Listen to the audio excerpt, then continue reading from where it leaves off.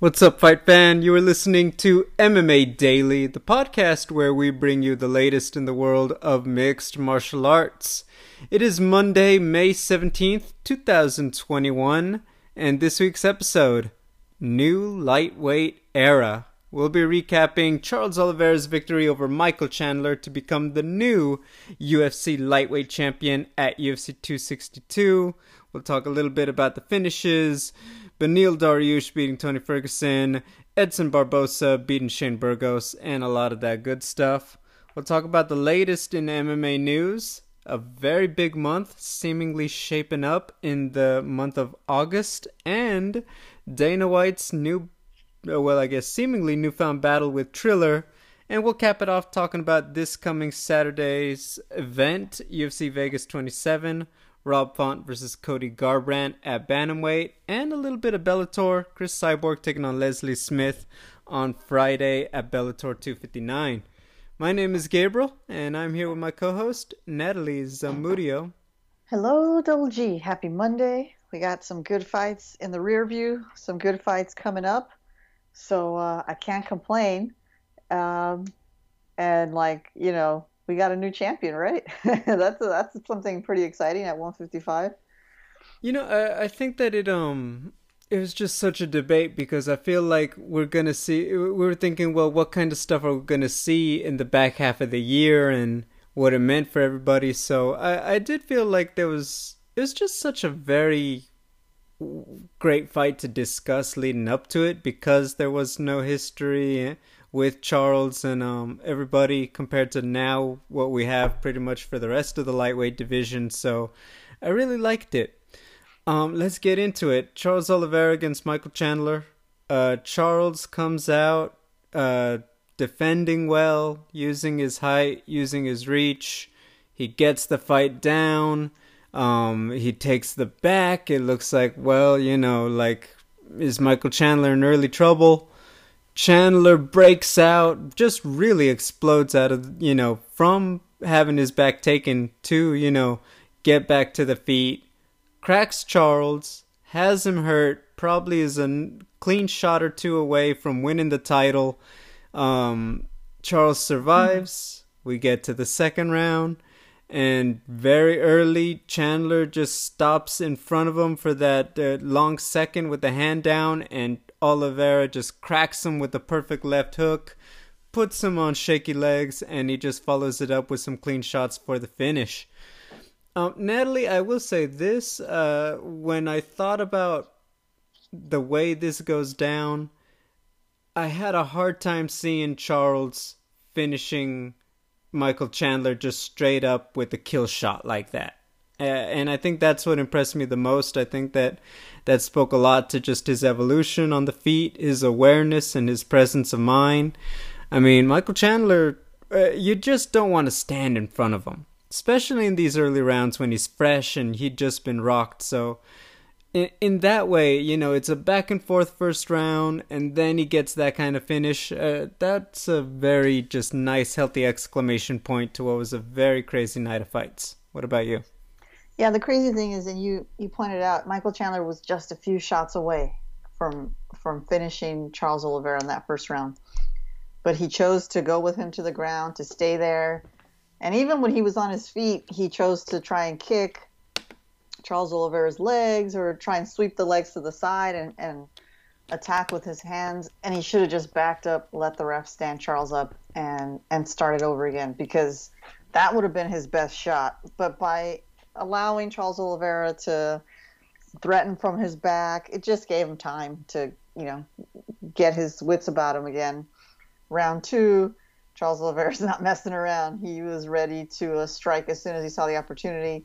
Lightning quick left hook. Didn't really load up on it. It was just almost threw it from where he was standing without much of a tell. And that was all she wrote. A few more killer shots. Chased him a little bit against the cage, right? And that was it. It was a stunning victory because of how close Michael Chandler was in round one. Now, it was a back and forth round, but where Michael Chandler had the advantage towards the end, it seemed like, oh, so close if he had just stuck with it. But oh well. Props to Michael Chandler for his positivity in that interview that all the main event folks have to do after they lose. He was very humble in defeat, but it was it's tricky to see what's next for him. There's plenty of options. Justin Gaethje was, I think, one of the more popular ones on the old Twitter machine there as a suggestion for his next fight. He says he's going to have the belt within 12 months. And, it's entirely possible that he could do that. But Charles Oliveira is so tricky because of that length. That length is that extra special advantage that he has that maybe someone like Tony Ferguson, you could say, also has. But as we'll probably get into soon, I think the days of Tony Ferguson being at the top are gone or on their way to being gone. So in other words, Charles Oliveira is sort of like the man with the reach, the height, the length, and he can put it all together. And that's going to be a challenge for anybody. So even if Michael Chandler does get back around to challenging Charles Oliveira again, we have a tough new champion at the lightweight division, but it's exciting. We finally have a new name, and it's someone that everyone knew deserved the title shot, but no one really saw coming, right? Because it was so loaded at the top with Gaethje, Poirier, Khabib, Conor, Tony Ferguson, and now Charles Oliveira is your champion. So it's pretty exciting. Yeah, to touch back on Michael Chandler's just performance, I think that when you watch it back and not just so much he followed him to the ground, but he kind of went into the guard. And it felt like, oh man, I felt, like you said, he seemed to have a great opportunity to just, maybe try to pass or, like you said, maybe try to let him stand up. And I do feel like that was a very critical tactical error that, could he have gotten the job done? We'll never know. But when I watched it back, I was like, oh my gosh, you probably can get this, Mike, or you could probably put him in a bad position and all that. It was not meant to be. The second one, when you watch it back and the way Chandler just with the hand, I don't know if he was planning to shoot from the hip or what have you, but clearly just, that was just a big opening. I mean, there wasn't too much with the setups. I think it was just all about the timing for Charles Oliveira. And, Michael Chandler just kind of stops in front of him with the hands down. You just cannot do that. Yes, he's stronger. Yes, he's faster. But you just can't do that with a guy who's technically proficient like Charles. So, yeah, that's just two things. And full credit to Charles Oliveira. Presence of mind to do what he had to do in both of those positions to survive and then obviously finish the fight. I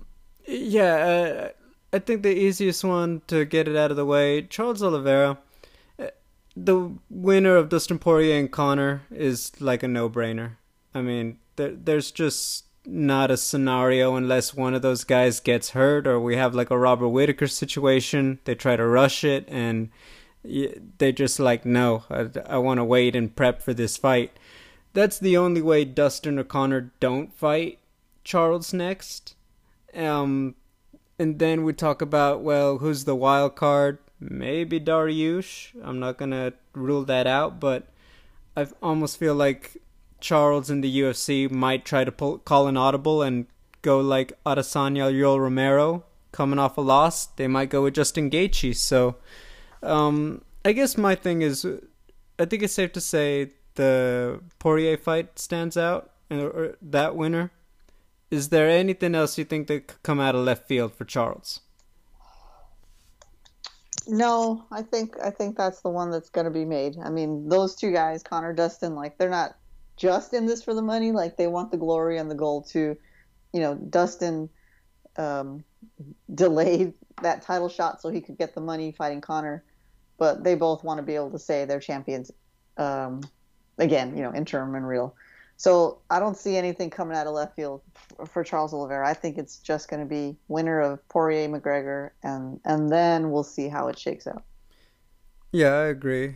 In terms of Chandler, we kind of said it, is that he had a big chance, like, when you talk about leaving Bellator, why he left Bellator, he essentially came over because it's like, look, my career's probably gotten as good as it's going to get staying in Bellator, even if he had, let's say, rematched Patricio Pitbull and gets the belt back, it was kind of, he'd kind of hit his ceiling, and he pretty much admitted that. So he was here to just try to add that to his legacy, and he got a great opportunity. I do think that he's still a top guy. He's a dangerous guy, and he's got a set of weapons that is always going to be very difficult to deal with as long as he keeps, he's as durable and he's still as fast as we saw. Coming off this loss now, respectfully, now he's one of the bunch. And so, yes, there's Charles and Dustin and Connor in the conversation at the top. Now you do talk about maybe not Tony Ferguson, and like you said, we'll discuss that right now, but the Justin Gaethjes, the Beneil Dariush, the Islam Makhachevs. We're not talking about like, hey, win this fight and you get a title shot. We are talking about you're probably gonna have to get one or two of these victories in a loaded division and look great. And not only that, you gotta also get timing on your side. If it's still Charles holding the belt and there's anyone else who's another option, it's just hard to see Michael Chandler getting back there in the near future. Now, anything can happen. Someone gets hurt, Charles loses the belt. Then maybe we have a little more of a conversation. But right now, right in this moment, immediate jump back to the title picture with the way things are set up right now, I just don't see it happening. In terms of what we could see next, I think the UFC really likes Michael Chandler. I could see them giving him a fight with a guy like a Islam or a Beneil, who's, I know Islam got booked against Thiago Moises, but I think a lot of people are pointing at Islam. Could he be that next guy on the way up? And that kind of expedites his trip back up the rankings, but for my money, he might get like an RDA or maybe Justin Gaethje. But those are the only two that really stand out to me as what do we honestly think will be most likely next for Chandler. That's all I got. Yeah, I could see RDA for sure. Justin Gaethje, that's a tough one. I feel like let Michael Chandler get a win first before he goes up against another top dog. RDA is a good opponent. We'll get into Tony Ferguson right now. I don't know if he'll be fighting anytime soon. That's a tough one, too, for Tony. It's like, come on, give Tony a break. So Michael Chandler is kind of floating around there in no man's land, but he'll get something. And he's not going to turn a fight down, so whoever they offer him, he'll take it. And it's just up to the UFC to decide if they want to give him a little mini micro tune-up in like an RDA or a Beneil, or just put him right back into the fire with Justin Gaethje. No, I agree, and I'll bring back up Justin Gaethje after this one. But let's talk about co-main event. Beneil Dariush just smothered Tony Ferguson. Just stayed on him, rolled with him, kept getting to the right positions, kept staying in his face, and I thought that Tony. It was like, do you remember when we talked about Neil Magny, Michael Chiesa? Yeah, mm-hmm. Michael Chiesa kind of was pushed to be that next level good grappler and really dominate Neil Magny. I felt it was a lot of the same for Tony. I felt like he was trying and moving and kept trying to do something with Beneil, and it forced Beneil to really push the tempo and really just stick to him like glue. And I think a lot of people, well, they're gonna stand, they sold the highlights and Beneil's spinning back elbow, fist, knockout, and we knew Tony had heavy hands and he was working with Freddie Roach. And quite bluntly, I think very few people expected such a predominantly grappling fight. But I think when you saw what Charles Oliveira did, I completely get why Beneil went that route, and it obviously paid off for him. He showed that he is at that level on the mat, and look, we know what Tony Ferguson could do off of his back, and he proved that he was the superior grappler. And we could talk a lot about Tony Ferguson's toughness. I know we will right now, but just give full credit to Beneil Dariush. Big name, dangerous guy, someone who never goes away quietly. and he just took the wind out of the sails from the get-go. Just a very impressive, dominant performance over a tough guy in Tony.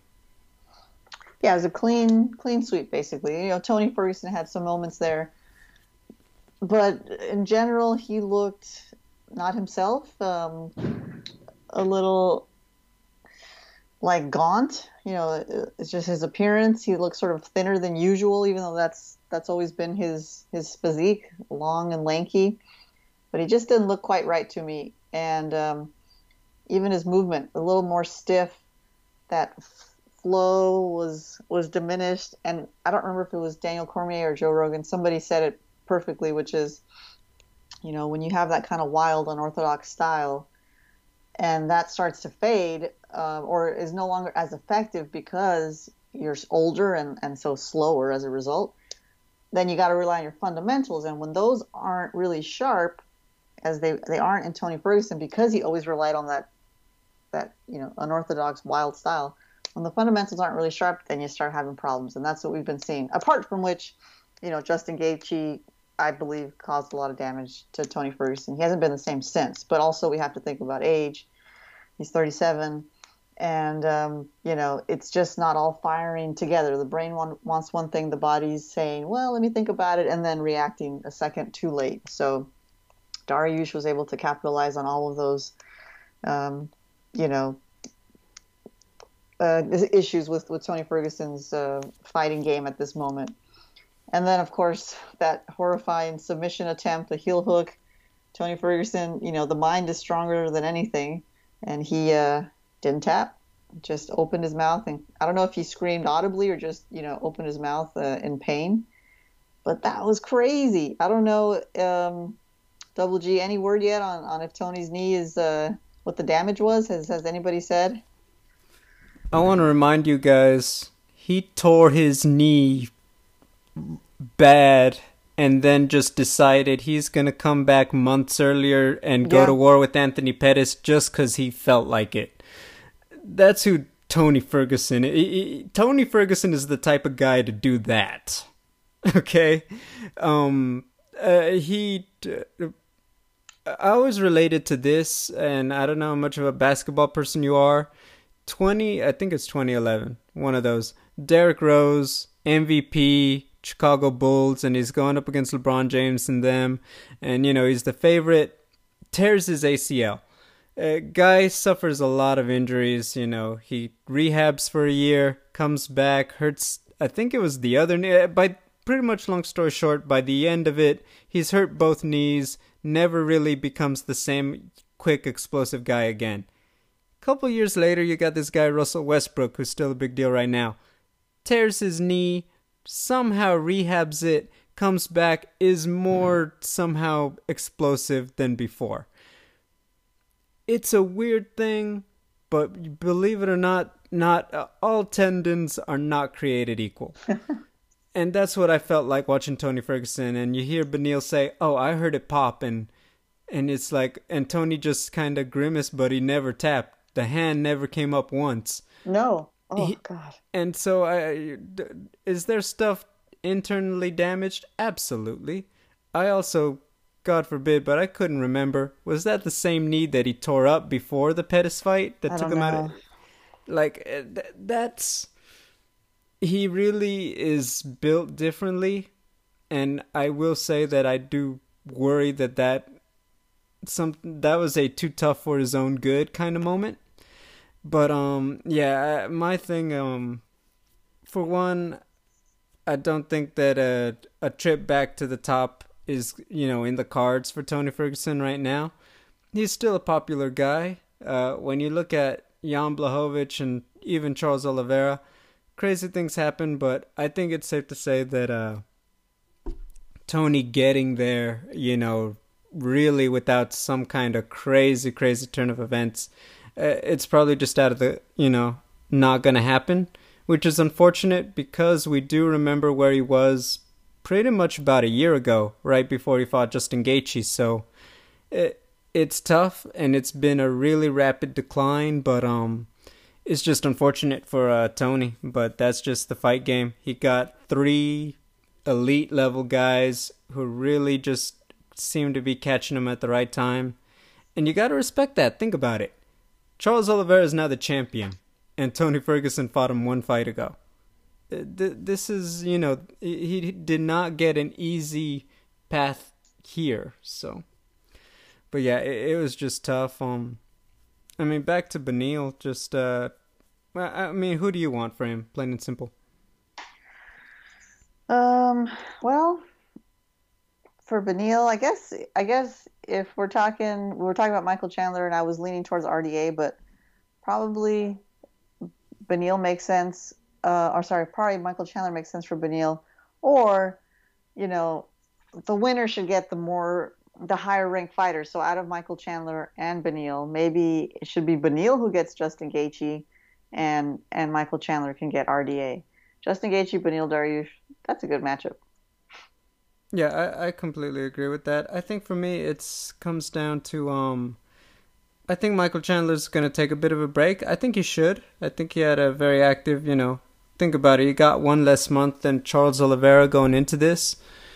I think for me, and now I want to bring up Justin Gaethje. First with Beneil, it seems like they have like a we're friends but we're cool fighting each other kind of vibe. So it's like, okay, that helps. If they don't, okay, I respect that, but I need both sides to be upfront about it and say, yeah, we're too cool to fight each other.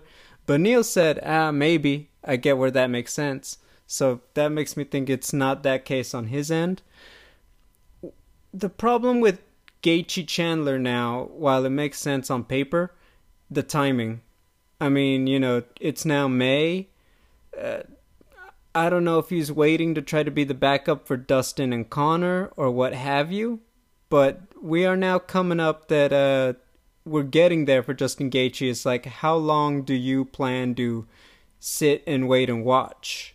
And I don't know if it's like, hey, I'm done taking these fights. I know he said in an interview, like, I just want a full camp. I don't know if he's planning, well, let me wait to see what happens when Charles fights the winner of Conor and Dustin, and maybe I'm back up there. But I do think we're reaching a certain point where it's like, well, I kind of need to hear Justin say it.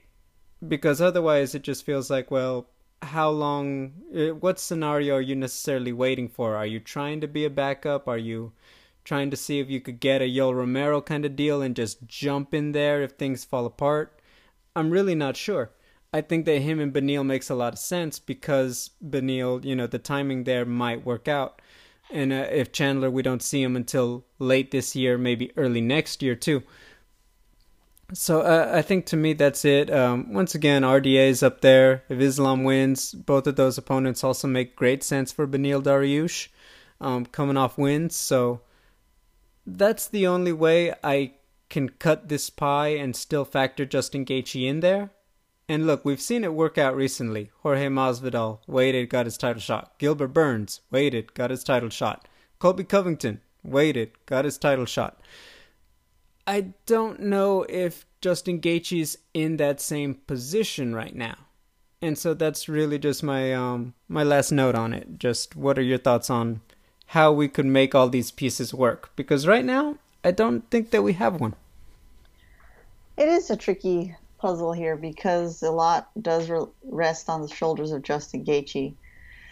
If he is gonna do the long wait, then that means more activity for the folks we're just talking about, Dariush and Chandler. But of course, Chandler, if depending on how much time he wants to rest, which is completely deserving, then yeah, does Justin Gaethje, like Beneil, of course, will want to fight Justin Gaethje, but what does that do for Justin Gaethje, right? The rankings haven't been updated yet, so I don't know where Beneil's going to land, but maybe he'll swap places with Tony Ferguson and be fifth, and so that would be more meaningful to Justin Gaethje to fight someone who's ranked in the top 5. Maybe that would be the only scenario under which Justin Gaethje would fight Beneil Dariush.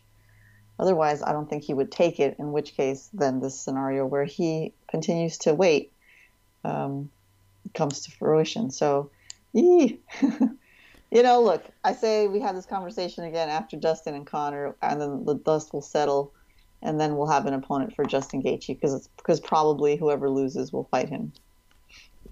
I think that's fair. I think that Well, even then, it's like, well, now we gotta wait and see. Cause does Connor want that? Does Dustin? Well, Does yeah, Connor doesn't everybody? want that. Yeah, cheapers. These guys are all such Dustin's big beating him names. already. Yeah. I don't know, man. We'll, we'll wait and see. Today, it's okay to say that. Yeah.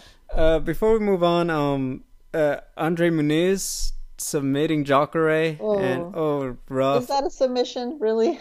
You know what? You know the way he tapped, but when you see the way Jacare just like doesn't grimace, he just taps. It's like, dude, he's kind of got that Tony Ferguson bones in him too. So, and then That he's was in the unreal, dude. He almost had no reaction. yes, that's crazy. Andrea Lee shocking Shevchenko. I'm not gonna lie, that was impressive when you think about the skid she was on, and then how good Shevchenko looked against Lipsky in the last fight on the ground too. So that was a good one. That And was then an incredible performance, actually. Like super impressive. She looked great, like her physique. The performance was pretty much a dominant one. It was almost like Valentina Shevchenko against Andrade or Kuchukagian, right? Where it was just like dominant and like on the ground, holding him down, neutralizing the opponent. So, I mean, I know you have a good working relationship with Angeli, so I'm sure you were happy to see that. absolutely, I was. I was just I knew she'd been through a lot and been putting a lot of work into that. So yeah, I was very happy to see that. She talked about how much she'd been working in Colorado and being more present in the fight, and I think that all really reflected in her performance. We got to talk about it though. Edson Barbosa. I mean, what are we calling this? The delayed reaction knockout? Is that, like, are we adding that to the lexicon, like being Masvidal? What are we calling this? Yeah, that's the delayed reaction too. Yeah, Cormier or Rogan, compared it to the liver shot, which is the only time when you see a kind of response like that where it's like, oh, nice shot. Oh, it takes a second. And this one, wow, it's disturbing though because it's the brain that's having the delayed reaction and you know it looked like a really hard one too. Like when Barboza threw that, I was like, damn, that's a sick fast combo he just launched on oh boy, I can't remember. Oh, Burgos, on Shane Yeah. Burgos. So it looked impressive, but then there was no reaction until 3 seconds later, and all of a sudden Burgos could barely stay on his feet. It's a little bit disturbing, man. I hope he's okay. I know he went to the hospital, but yeah, that one's crazy. Never seen anything like that before. Yeah, I think that that's new. I'll be honest, I feel like we're seeing a lot more of that stuff. It's like, you think you've seen it all? No, no, we haven't. you know? And uh, Barbosa looks so good. Man, he was throwing with heat. Burgos was getting back at him and connecting, and I was like, "Oh, we just got a good one." But man, just watching that in real time, it's like, yes, there are a lot of memes and a lot of, you know, when you when your mind says "Dukes up," but your body says "Hold up," all this other stuff. The app, he opened the app, but then it crashed. All this, yes, yes, yes. It I will say now, yes, obviously, you feel like that's the kind of thing, well, you kind of need to be getting an MRI every day. That's how scary it looked. I'm sure he's fine. I'm sure they ran the required tests, but certainly Shane Burgos do not want him taking. I don't want him breaking a sweat for a minute. So, yeah, just super impressive. And once again, every now and then we see something new, and it's like, well, remember, like someone's gonna get cracked, and it's like, are we gonna get another delayed reaction knockout? You never know. Now we're gonna be thinking about it. That's how good it was. That's how much it's gonna sit in our minds for a little while, I think. What about you? Yeah, that's definitely one of those that you won't forget, and will always just reference as that. Oh, remember that one time when Shane Burgos like had a delayed reaction to the shot? Until we see something like that again, which, as you pointed out, we've been having a lot of those. I haven't seen one of those ever reactions to some fights, or even like Chris Weidman, right? Like only the third time in the UFC cage where something like that happens. So interesting. Like everyone's getting stronger. It's a Stronger, great time. faster. It's well, we'll talk about this. It's just been such a wild month in MMA, just with all the different stuff. One championship, and then PFL and all this, and it's like it's just it's been a lot to process. Um, I mean, obviously, 262, great night. We're really looking forward to what's next for Charles Oliveira. I think he sets him up now for one of the most anticipated fights either way of 2021. Not too much in the way of, excuse me, in the way of drama, which I think is, you know, I think the lack of news was surprising. I mean, sometimes we're like, oh my gosh, there's so much we can't get into all of it, but I think the biggest thing is that August looks like it's going to be another month of middleweights, just like we had in March. So you have Derek Brunson and Darren Till on August 14th, which, by the way, there are a lot of rumors they're going to try to do a card in London. That particular card, the undercard, seems to have a lot of European talent and, British talent. So we might see that. I mean, I think that's huge. A fight night in a foreign country. Like, it's been a minute since we had those, right?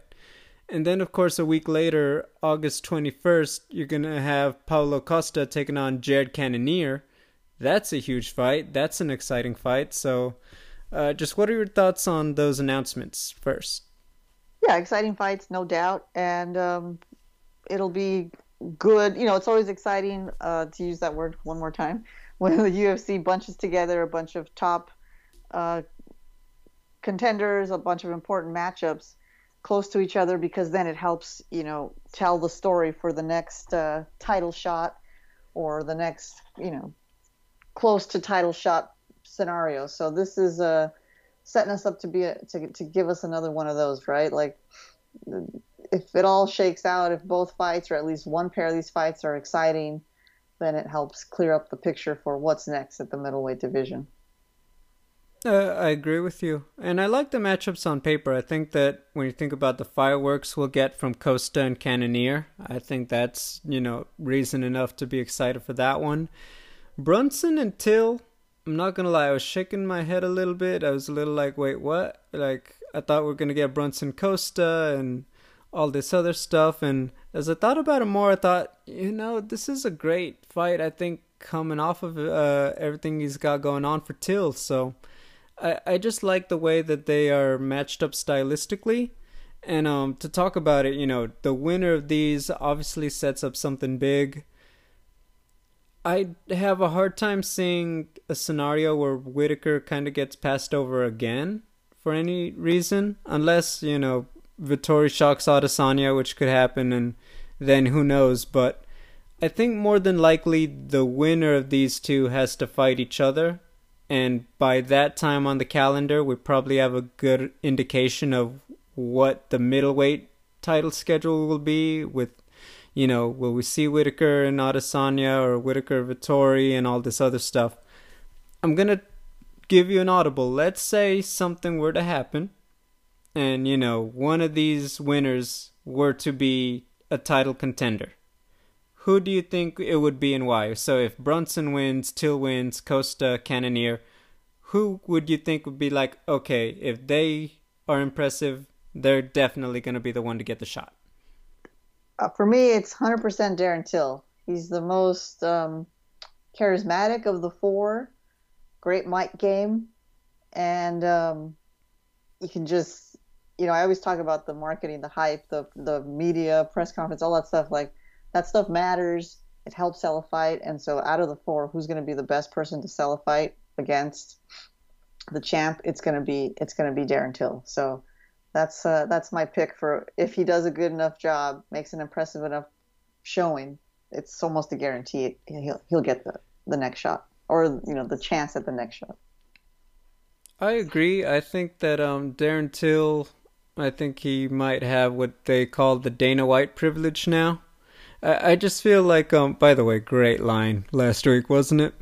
I just feel like incredible. I just feel like on several occasions the UFC has tried to go chips in on Darren Till, and like big fight with Rob Whitaker, okay, and then big fight with it would have been Hermanson, and Adesanya's giving him the rub, and it looks like okay, Darren Till just has to win and he's got it, right? And I feel like this is another matchup once again, even though he's been out a minute now, even though he's coming off 2 consecutive injuries on top of his loss. He wins it, and it looks like they just seem to want to manifest it for Darren. And look, I mean, think about it with Cannonier. I mean, a Cannonier beats Paulo Costa, and let's say Whitaker and Adesanya do their business. If Adesanya comes out on top, how can you not want to see Jared Cannonier get that? But yeah, for sure, it just feels like it's been Darren Till's opportunity for the last couple months, and he just hasn't been able to get in the octagon and claim it. So I agree with you. I do think that it will be Darren Till if he gets the job done against Brunson, but I don't know. And I think that's also partially a bit of the world that Adesanya's created. I mean, and Whitaker. Between them, they've both defeated all 4 of these guys. And it's just, I've said it, it's creating this epic, like, you've got the former king who's quiet and reserved, and you got the one who took his throne, and they're meeting once again in the battlefield. It's just got all these epic qualities to it when you think about how dominant they've been at 185. So, oh my gosh. But yes, Darren Till, I'm with you. If one guy's gonna get the jump over everybody, it's Darren. It's him, yeah. It wouldn't be a show lately if we don't talk about some kind of Triller stuff, right? Yep. So Dana White just goes off. So here's the big story. The Triller CEO says that he tried to make Oscar De La Hoya against former 2-division UFC champion, and he essentially admitted to Joe Rogan, yes, I'm retired. George St. Pierre, arguably the MMA GOAT. And he went on Instagram to say Dana White is blocking it. Dana White said it's a no-go. He said he's been trying to reach Dana White, and Dana White's kind of stopped communication. We get to the post-fight press conference. Dana White does not explicitly say, no, I didn't block GSP. What he did say was, I am tired of talking about the Triller guy. He keeps bugging me. And why doesn't he just go do his thing? Why does he keep talking about my guys? I'm gonna just say it. I read that as, yes, you did say no go on GSP. In which case now, I just found that very interesting. Natalie, what were your thoughts? I think it's a little unfair. And first of all, let me ask you, didn't Dana White have to approve Ben Askren fighting? Yes. For Triller? Okay, so and he the story goes anyway, he was the one who connected Ben Askren with Freddie Roach, right? So he clearly wanted Ben Askren to make a good showing. Maybe he was hoping this would put an end to the calling out of MMA fighters, but it didn't, just made it worse. So now GSP, a legend in the sport of MMA, attempting to get a fight with Oscar De La Hoya, one of the greatest boxers, Olympic gold medalist. And Dana White doesn't want him to fight.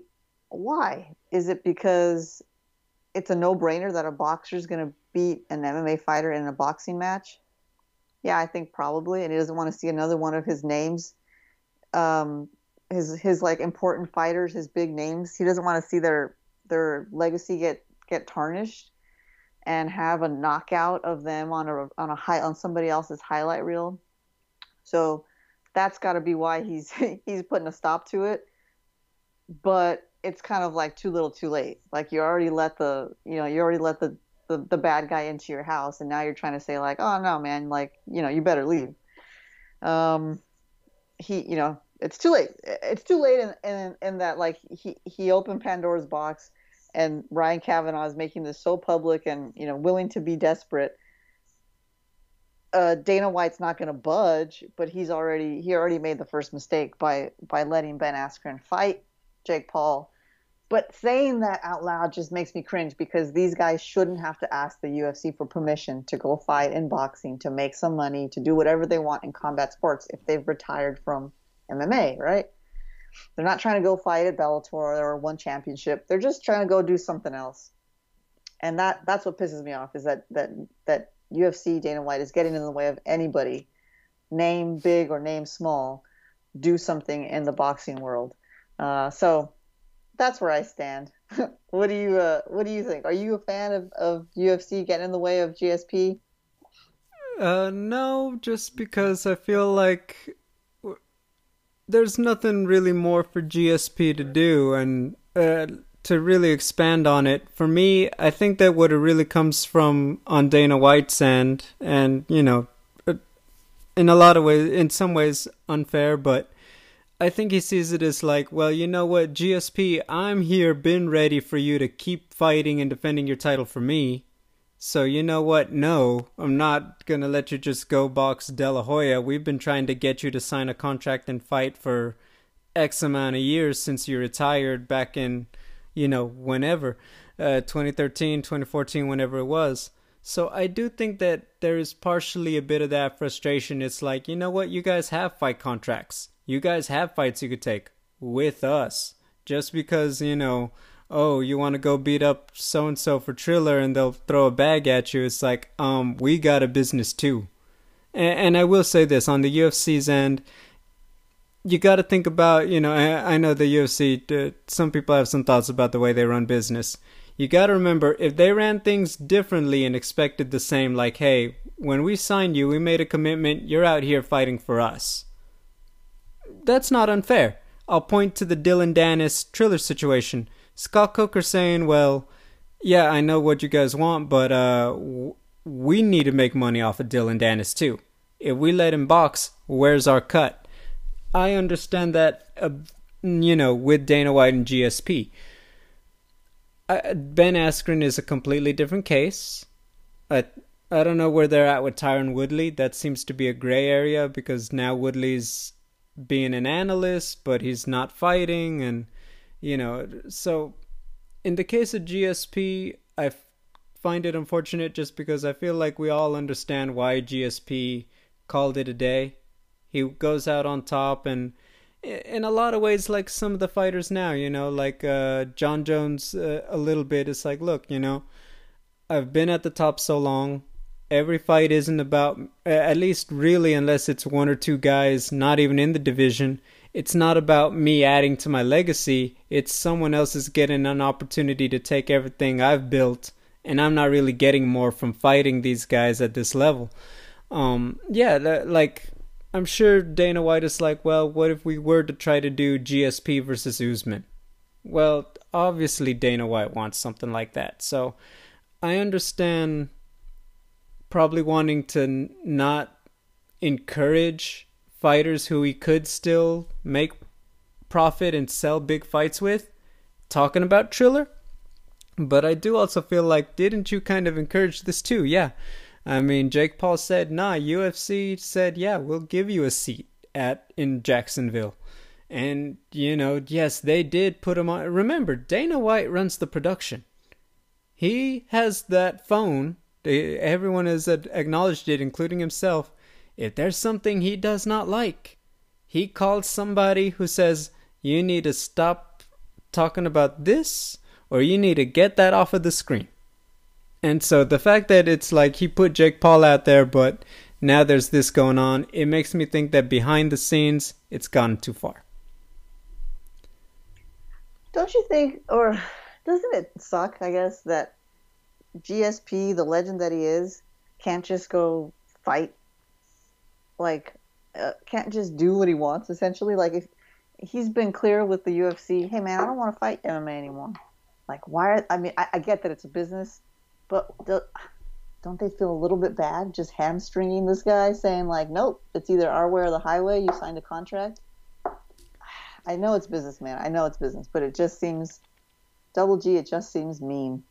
And I don't like it.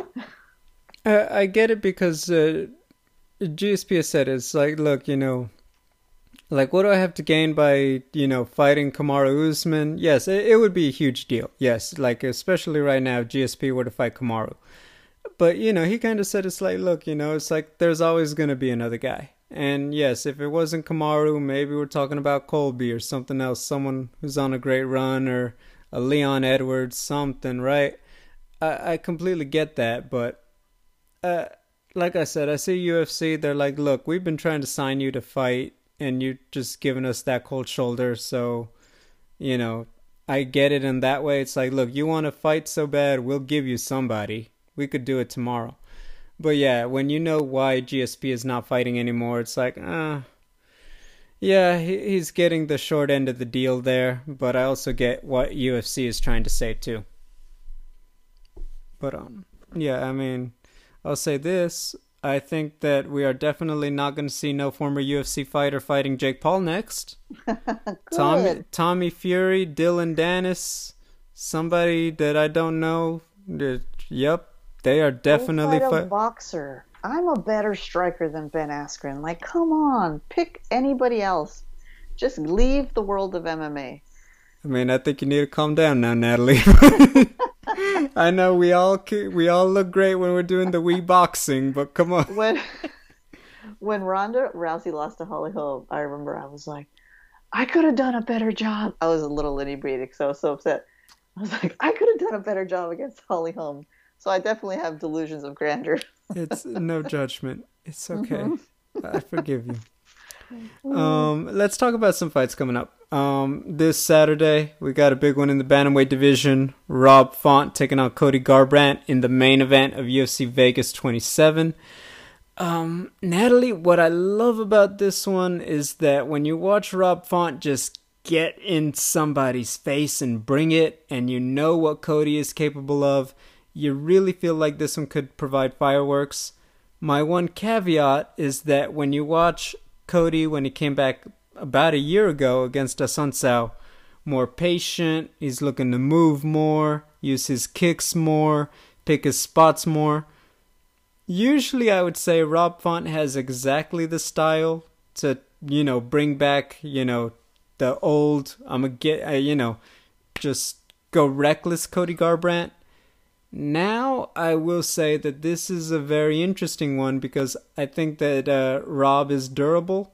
I think that he's going to try to do a lot of things he's done and pressure Cody and kind of make him feel like he can't set up and sit down on those punches. But, he's got a bunch of great wins. He's beaten Sergio Pettis, and that victory looks good right about now. He stopped Marlon Moraes. But then you remember that power in Cody's hands, man. It just makes for all the more fun. It's like, you know what? You could have all those good qualities, but now you're up against one of the big guns. I love it. Yeah, I feel the same way. I love it. And, Cody Garbrandt, it's been a minute, right? June 2020, it's the last time he fought. But that fight, what a memorable knockout. The swagger, the power against Rafael Assunção. And Rob Font, of course, is a killer. So are we expecting this to stay mostly on the feet? Yeah, I think so. Is it going to be a barn burner? Yeah, I think so. So I'm pretty excited, man. This is just like the perfect classic, like MMA, go get 'em, rock 'em, sock 'em fight. And man, they better deliver though. I don't want to see anybody up against the cage for 2 rounds. I'll just say that. Well, I mean, let's get right into it. Who do you think takes this one? Because obviously they're both very adept on the feet. I could see Rob Font, doing some work on the mat, but I think Cody has the advantage. Just a lot of years of grappling with the guys at Alpha Male, and now he's working with Mark Henry. So I'll say it. I really favor Cody in this one. I think the athleticism and the patience. I feel like he's a little bit bigger and stronger than Rob, and I think that that's going to be the difference if he can be disciplined with his defense. I think that's going to be it. Stay patient. 3rd round TKO for Cody is my prediction. What about you? Oh my goodness. I just literally wrote down my prediction. 3rd round TKO. For Cody Garbrandt. Yes, okay, just checking. Sorry.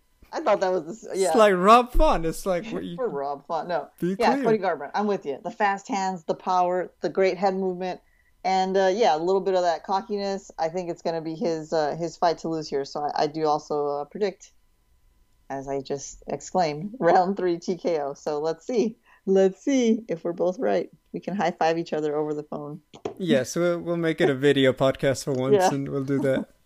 Real quick, Yan Xiaonan versus Carla Esparza. You know what? Yes or no? The winner of this one will be next for Rose Namajunas. Yes, I don't think she's gonna give Wei Li Zhang a rematch right away. Let it marinate, and yeah, let's try someone new for a change. The Carla Esparza now. I love Carla Esparza. I'm rooting for her. I don't know if she's gonna win, but if she does win, that's a great rematch, right? Yeah. Because the tough history, Carla beating Rose to win the belt. So that's the one I want to see. I think if Carla wins, that's definitely the person they're gonna set up to fight Rose next. I think so too. I don't know about Yan Shunan. I think you have to look. I'll say this: we don't know how famous Zhang Weili is in China, and in the same way, I don't know how popular Yan Shunan is in China. So, if it's different. If Yan has a big following, I could see because it seemed like Dana White was down to bring the UFC to Asia when Zhang Weili was champion.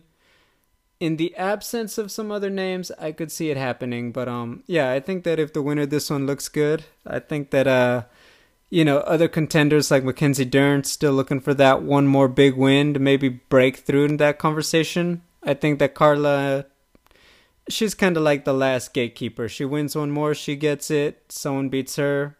Right now, they probably get it too. So. Yeah. By the way, Sergey Spivak, not Sergey Spivak, Jared Vandera. I always like watching him. Know him personally. He's in the Coco, third from the top. That's a fun one. And a very rare, wouldn't you believe it, women's featherweight fight. Felicia Spencer, Norma Dumont. I feel like we have to acknowledge that. It doesn't happen very often unless Amanda Nunes is involved, you know? I hope it's a good fight. So, get some people talking about the division. Yeah, I really don't know.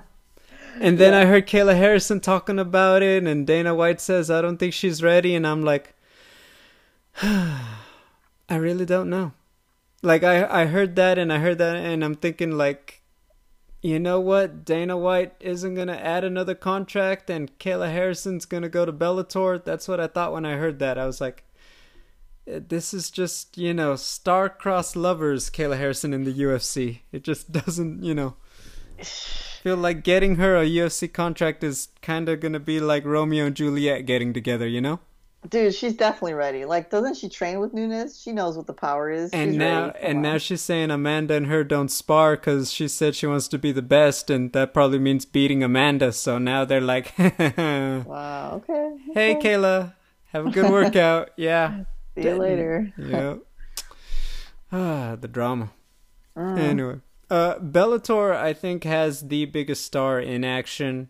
Chris Cyborg fighting Leslie Smith. A rematch. I believe they fought 2014, back when Chris was doing the 140-pound experiment in UFC, and they thought, can she make 135 and make the Ronda fight happen?